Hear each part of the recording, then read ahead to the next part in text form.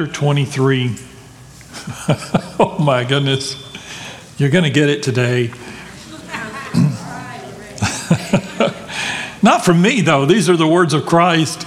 And I don't know that I've ever preached on this passage, but it's a poignant passage. Let me put it that way. Matthew chapter 23, beginning in verse 13. Would you stand with me as we read God's word together? These are the words of Christ again. He says, "Woe to you, teachers of the law and Pharisees, you hypocrites! You shut down the kingdom of heaven in men's faces. You yourselves do not enter, nor will you let those who are trying to. Woe to you, teachers of the law and Pharisees, you hypocrites! You travel over land and sea to win a single convert, and when he becomes one, you make him twice as much a son of hell as you are." Verse 23. "Woe to you, teachers of the law and Pharisees, you hypocrites! You give a tenth of your spices, mint, dill, and cumin, but you have neglected the more important matters of the law, justice, mercy, and faithfulness. You should have practiced the latter without neglecting the former. You blind guides! You strain out a gnat, but swallow a camel. Woe to you, teachers of the law and Pharisees, you hypocrites! You clean the outside of the cup and dish, but inside they're full of greed and self-indulgence. Blind Pharisee, first clean the inside of the cup and dish, and then the outside will also be clean." Let's pray together. Father, we ask and pray that you would help us to understand these words and the heart of Christ. We thank you for them in Christ's name we pray. Amen. All right, you can be seated. Last week, that's not true. 2 weeks ago, last week we had a speaker from the Gideons. 2 weeks ago, I shared with you about gentleness. Do you remember that? Got a lot of comments about gentleness, and I want you to know that 90% of the time, Jesus was gentle. In fact, I shared with you that Jesus, by his very character and his reputation, was someone who was considered very gentle, and he himself made that claim about himself, that he was gentle. He was a gentle person. His voice was gentle. I think about him in contrast to some TV preachers and some preachers of the day that are not gentle. And as your pastor, I hope that you don't think of me as an abrasive kind of person that's in your face. Some denominations and some preachers are famous for that. They're known for not being gentle, but being abrasive all the time. Christ was not that way. 90% of the time, and I'm throwing out that number just because it's my own number. Maybe you can say 95% of the time, but most of the time, Jesus was very gentle. He was remarkably gentle in times where nobody else would have been gentle. Just putting up with his 12 disciples in and of itself would make you want to lose your mind. The things that they had said so often, they got into skirmishes and disagreements with themselves, not just with other people, but with themselves, having trouble getting along. And then in the middle of the mix were people like Judas. And yet Jesus was so gentle. So last week's sermon was entitled "The Power of Gentleness." And I shared with you how your words and your actions in the midst of being gentle can still be very powerful. There is power in gentleness. So today's message is entitled "The Exception to Gentleness." The exception to gentleness. I don't know why the Lord led me to do this. Maybe I hope he did, but I thought it would be interesting to see where someone who was famous for being gentle, if we were to look at the passages in the times where he was not gentle, and to see the exceptions to gentleness. Now, before you get too excited, start reaching for your 9mm. You and I still have an obligation to be gentle people, do we not? God expects us, for his people called by his name, to be gentle people. And so this is not going to be an excuse for you to be angry or hateful or bitter toward other people. There is no opportunity for that in the Bible. We should be gentle. Jesus, as I say, gentle 90% of the time, not gentle 10% of the time. And sometimes we get that confused, though, in our own life, and it might be reversed for you, that you are gentle 10% of the time, you're not gentle the other 90%. And so we need to work on that 90-10 formula there. For me, it is a challenge as well.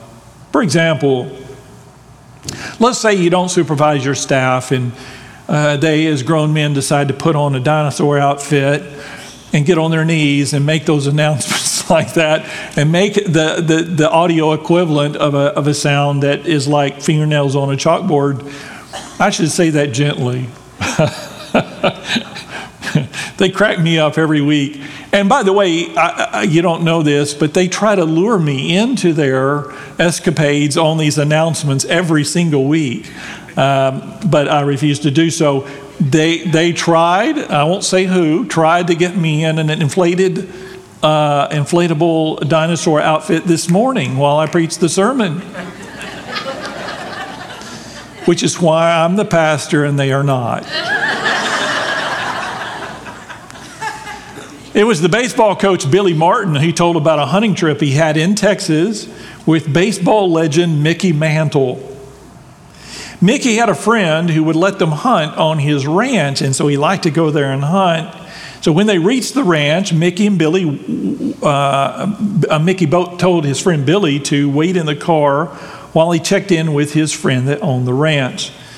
Mantle's friend quickly gave him permission to hunt there, of course, but he did ask Mickey Mantle for a favor. He had an old mule in his barn that was going blind, and he just didn't have the heart to put it out of its misery. Thank you. And so he asked Mickey Mantle, on your way to go hunting, would you go into the barn and put the mule out of his misery?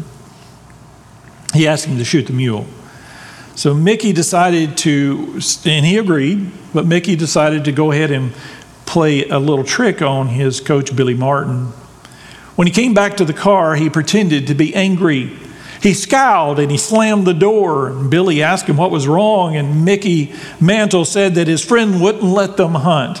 He said, I'm so mad at that guy, I'm going to go out to the barn and shoot one of his mules. So Mantle drove like a maniac to the barn.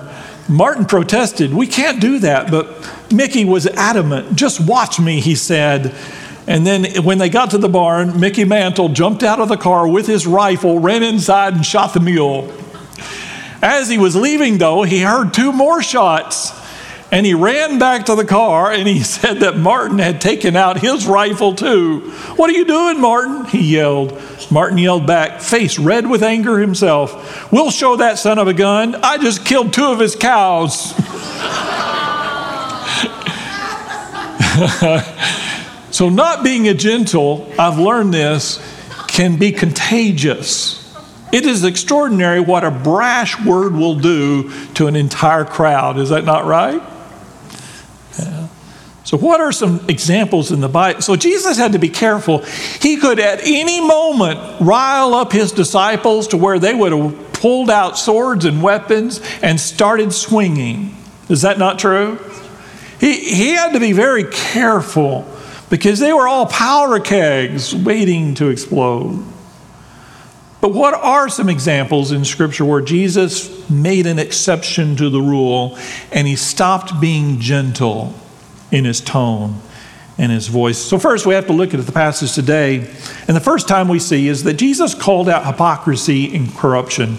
He called out hypocrisy and corruption. There was a time for him to not be gentle. He was a suffering servant and died for our sins meekly on the cross. But he also was God incarnate. And there were times where his deity came out forcefully. So back to our passage for today, Matthew chapter 23. We're going to look at verse 13 through 15, just that part. He says, woe to you, teachers of the law and Pharisees, you hypocrites! You shut the kingdom of heaven in men's faces. You yourselves do not enter, nor will you let those who enter who are trying to. When he says, woe to you, he is making a pretty bold statement. He's confronting them directly, without hesitation, and boldly in his voice, no question about it.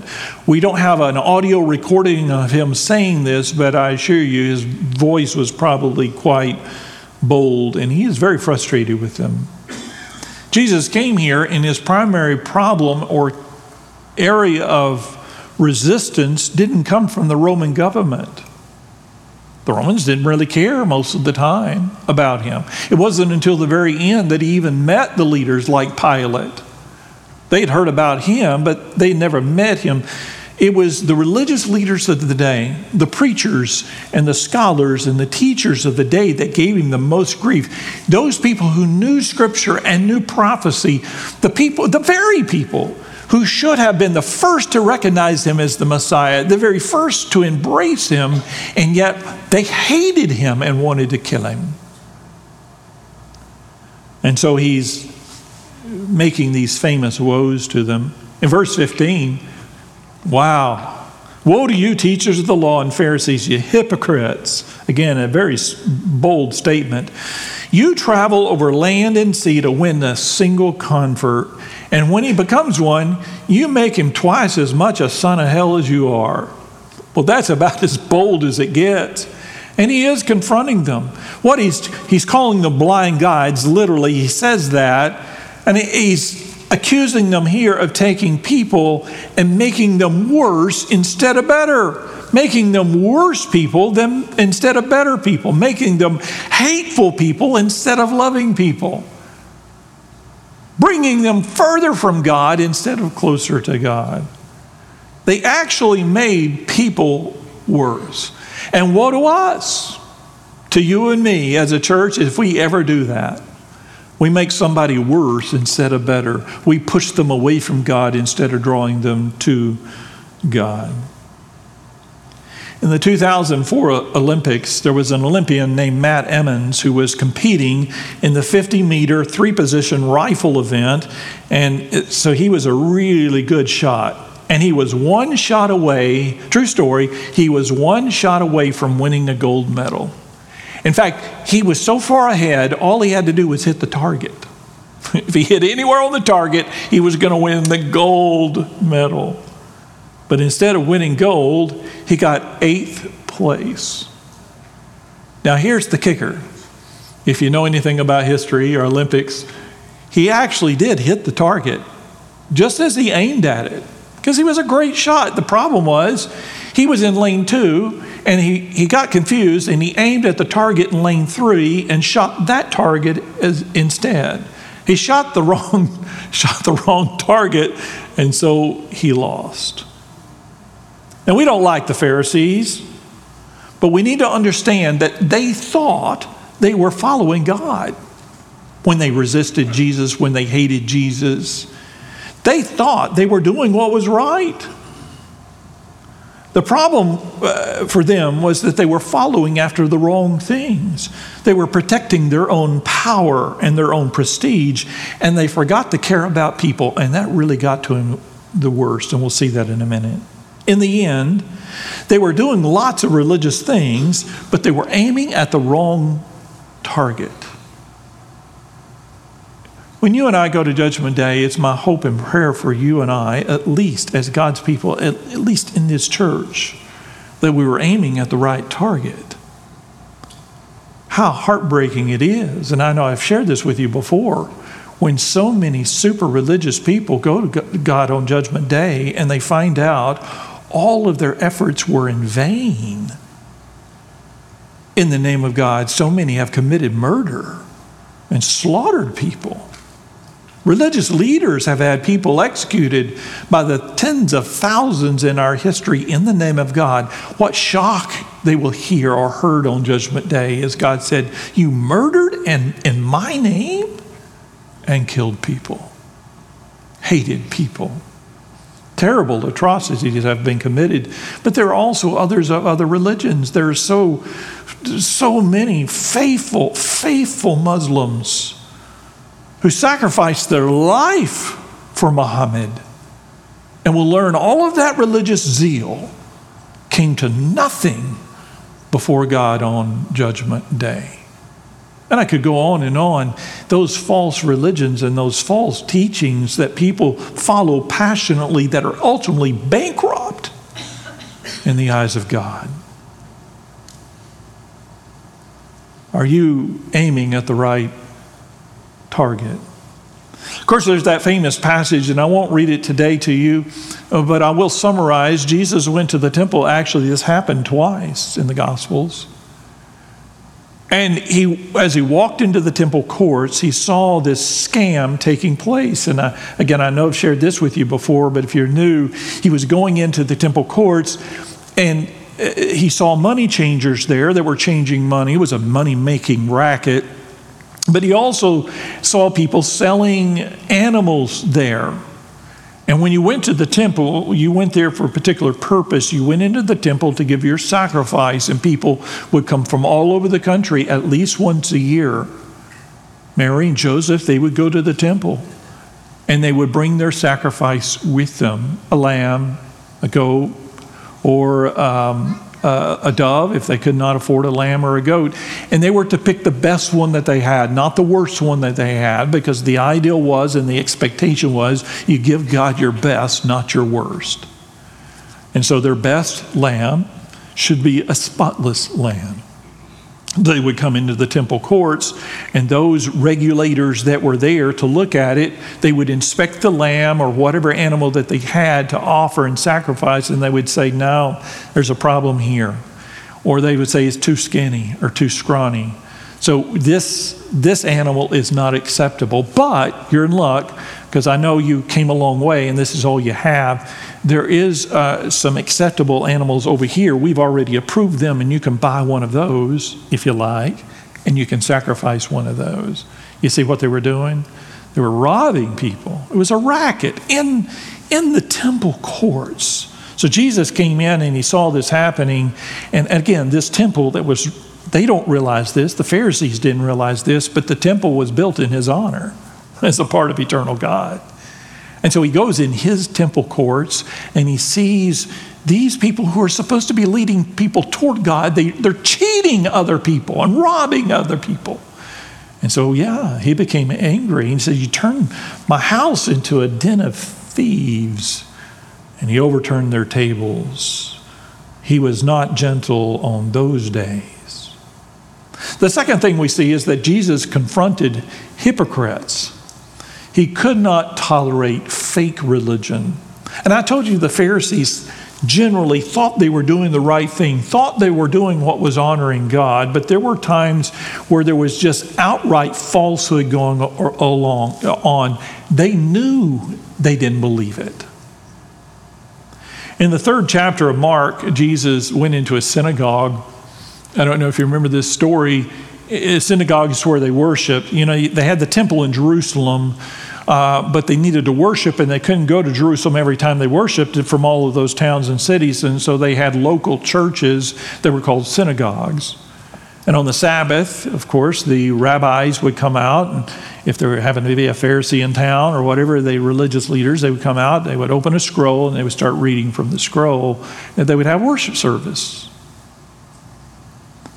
And so Jesus went into one of these synagogues on a Sabbath during worship, and there was a man in the synagogue who had a clear physical disability. Now, this particular disability did not make him unclean, so he wasn't outside of town. He was able to go to worship, but he clearly had a physical disability. He had a shriveled hand. And the leaders of the synagogue didn't care. They cared about rules and regulation. They didn't care about people. And that really bothered Jesus. Listen, when you and I don't care about people, don't you know it bothers him? And he knows our hearts. So you know what Jesus did? He healed that guy right in the face. In fact, Mark tells us, the gospel writer Mark tells us that Jesus brought the guy right in front of them. Right up to them, so they would all see it. This is the middle of the worship service, and right smack in their face, he heals him instantly on the spot, which is remarkable. And it reminded me, as I was thinking about those times that Jesus was not gentle, I have to think there was a moment where Jesus is confronting the religious leaders, And he doesn't become hateful or mean-spirited, but he forgoes his gentleness, and he heals this man boldly in front of them. Now, also remembered in season 2 of The Chosen, this scene actually was a part of The Chosen. And I never showed it during my series over The Chosen, so watch this scene. No one born of a forbidden union may enter the assembly of the Lord. Even to the 10th generation, none of his descendants may enter the assembly of the Lord. No Ammonite or Moabite may enter the assembly of the Lord. Even to the 10th generation, none of them may enter the assembly of the Lord forever. Because they did not meet you with bread and with water on the way. Shalom. Even to the 10th generation, none of them may enter the assembly of the Lord forever. May I see? Because they did not meet you with bread and with what? Excuse me, what are you doing? What is your name? Elam. Your friend Elam has a withered hand. Are you a healer? It is not lawful to heal on Sabbath. Which one of you who has a sheep and it falls into a pit on the Sabbath will not take hold of it and lift it Who out? are you to speak to our congregation in such a Of way? how much more value is this man than a sheep? Stop this at once. Come here. Come stand here. It's okay. Elam, sit down. We don't know this person. He could be a shaman. Is it lawful on Sabbath to do good or to do harm? To save life or to kill? This affliction does not threaten his life. It does not even affect his health. Lift it up.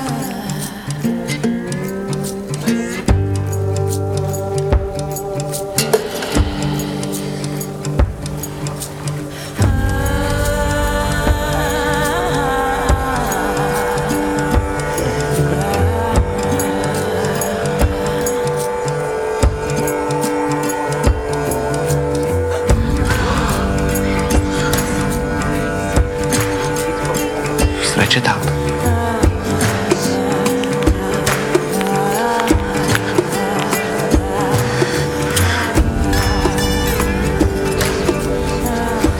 Feels good, huh?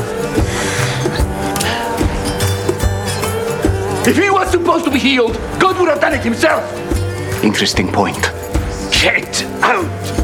Gladly. Blasphemer! What is wrong with you? Apparently everything. Wait! Come back! How dare you!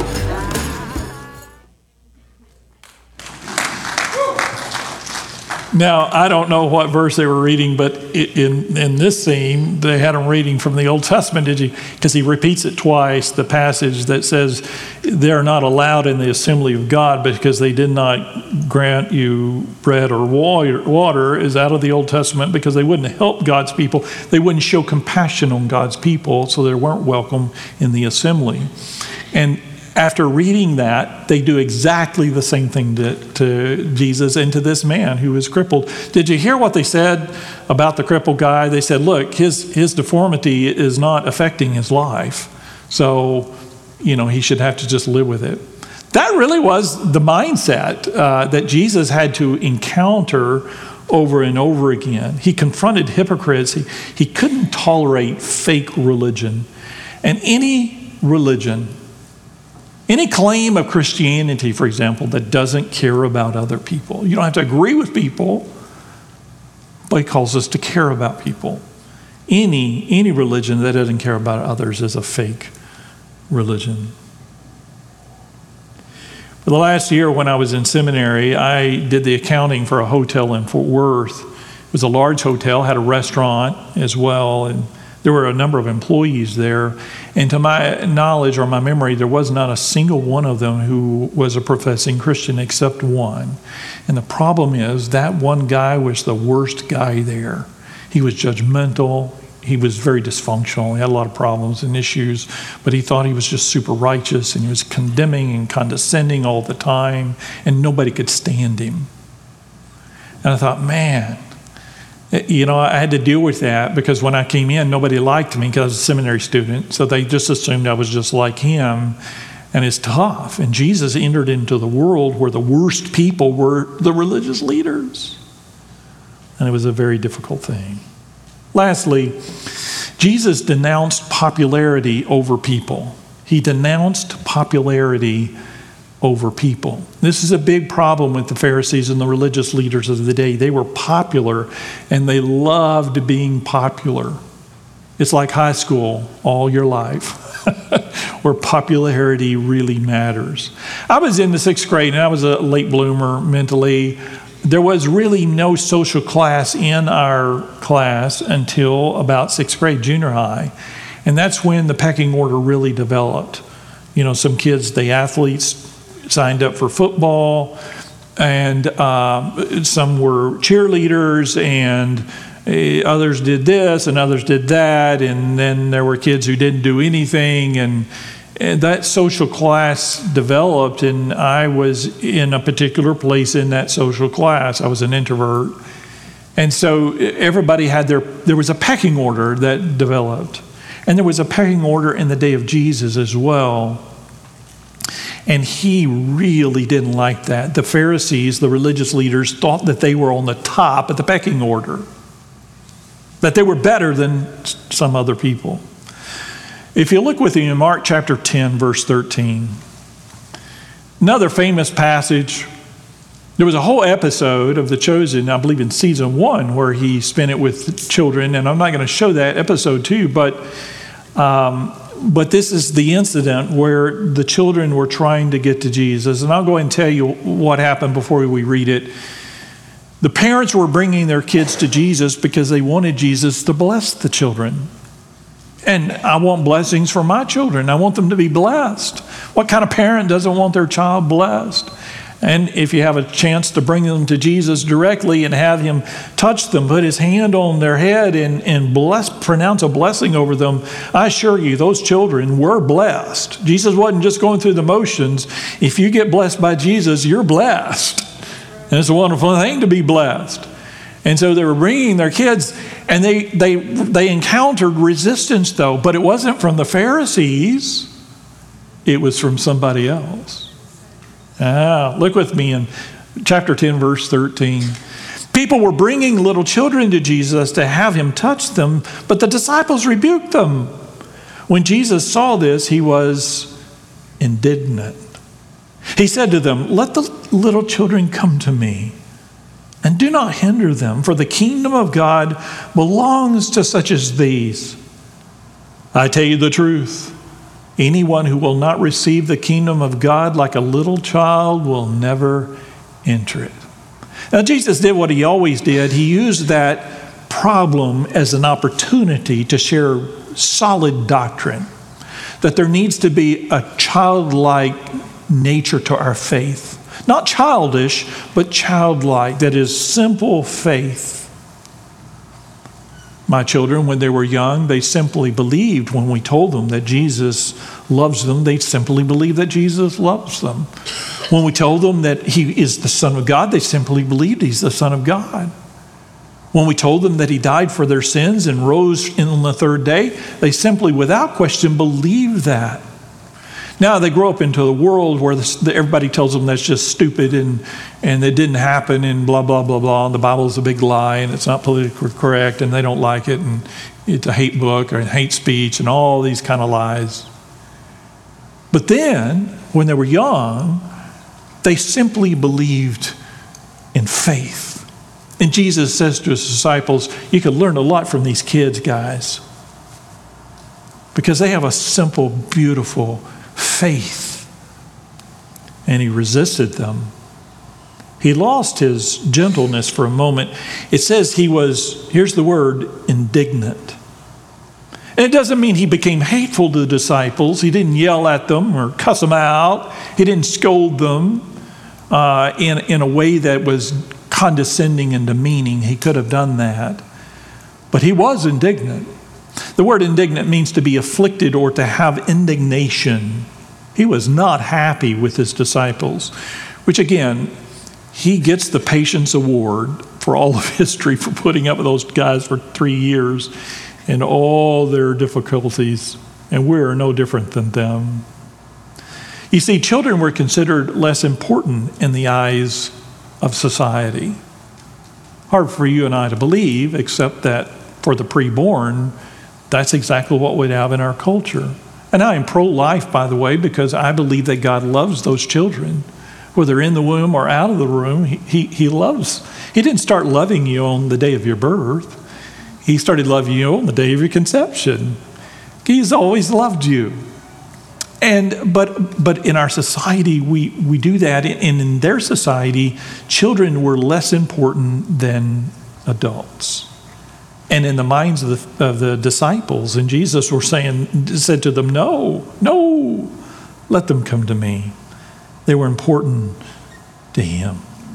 Let me ask you, what gets to you? What ends your gentleness? Is it for the right reasons? Is it when others put popularity over people, or when you see false or fake religion, or is it for other reasons? I looked at and did a little research on the most common reasons people forfeit their gentleness, and you can do online research as well, and you can look at a number of articles. So I kind of compiled them together.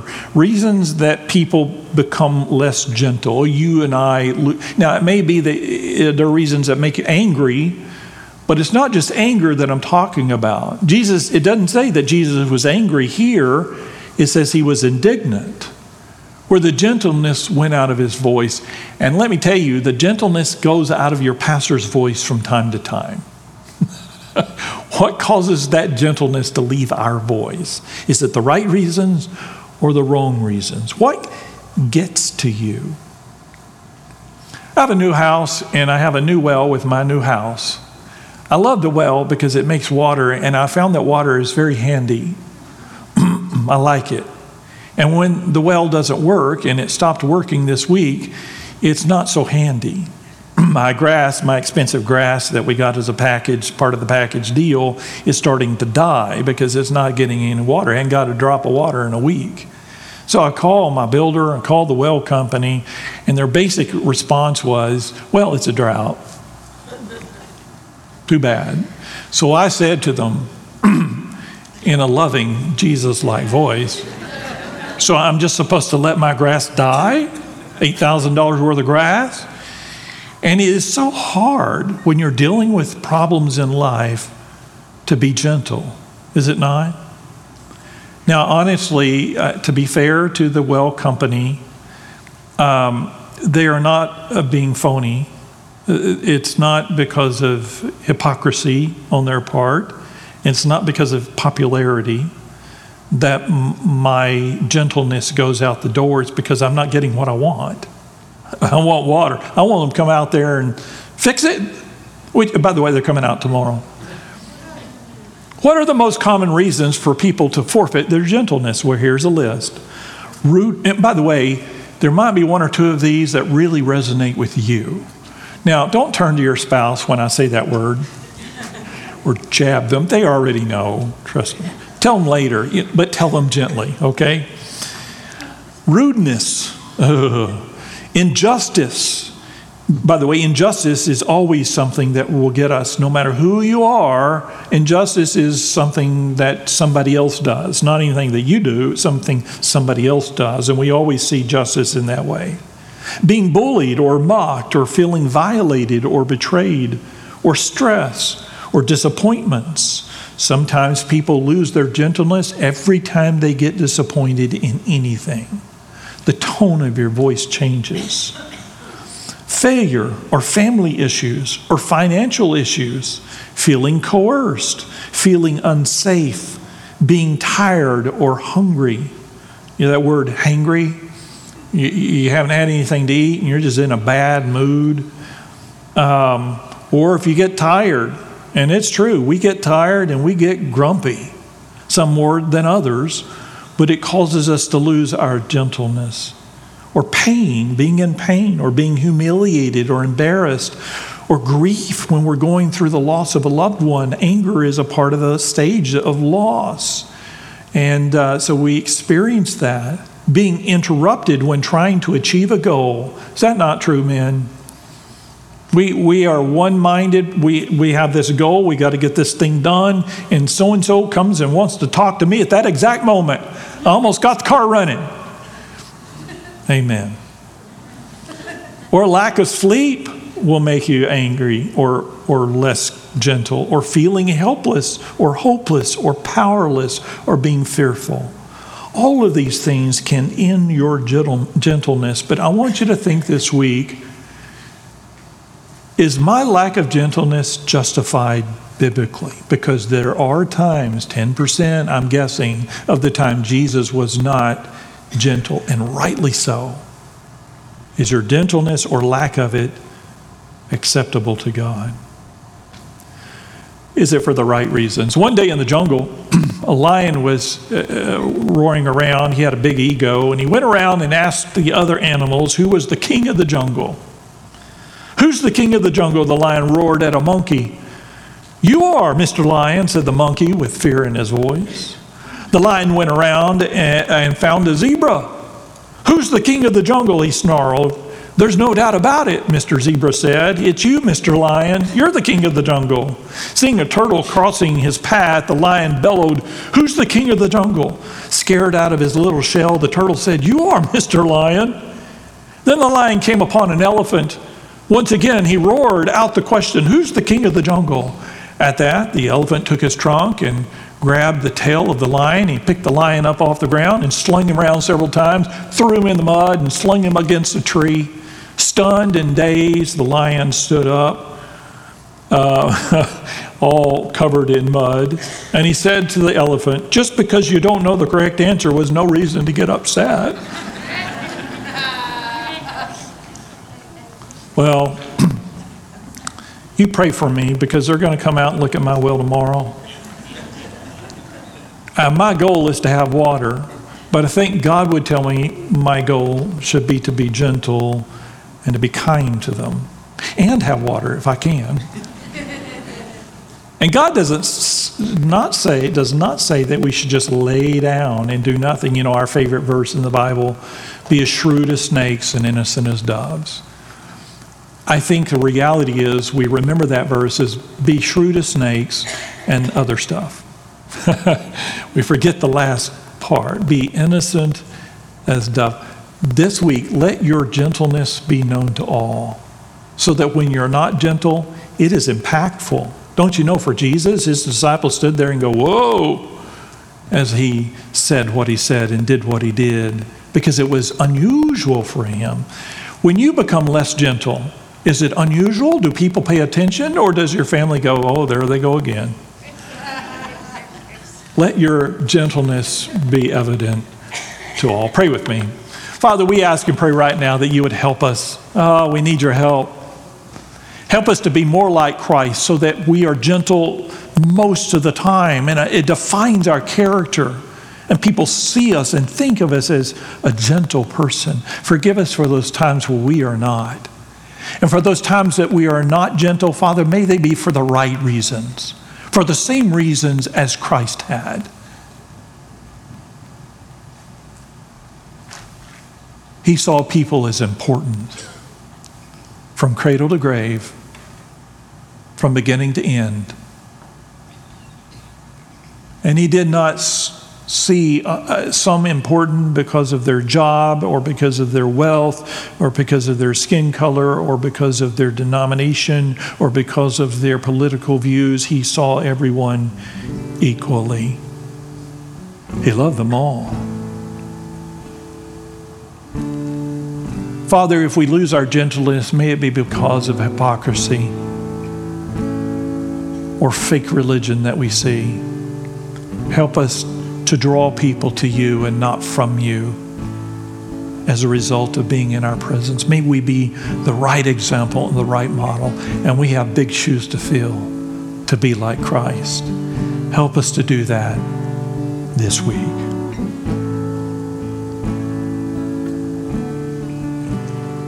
As you're praying right where you are, can I challenge you to do this? At some point today, can I challenge you to do this? Turn to your spouse and say, if I'm not gentle this week, would you tell me? That's not easy to do. You don't have to do it right now. But at some point today, can I challenge you to turn to your spouse or turn to your parents or to a family member and say, if I'm not gentle this week, would you point that out to me? Will you take that challenge? That's a hard challenge. Because sometimes we lose our gentleness in our voice and we don't even realize it, that we're being unkind or abrasive. God wants to refine you and make you like Him. Will you take that step this week? Maybe this morning God is calling you or your family to join with First Baptist Church. You want to come down and say, Pastor, we'd like to join. Or you want to be baptized or accept Christ as your Savior and you want to surrender to Him today. Come down and say, Pastor, I want to get saved.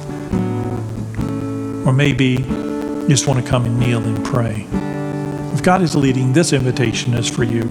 No one's looking around. All heads are bowed. All eyes are closed. Would you stand right where you are? And everyone stand. As you stand and as you pray, right now, you come.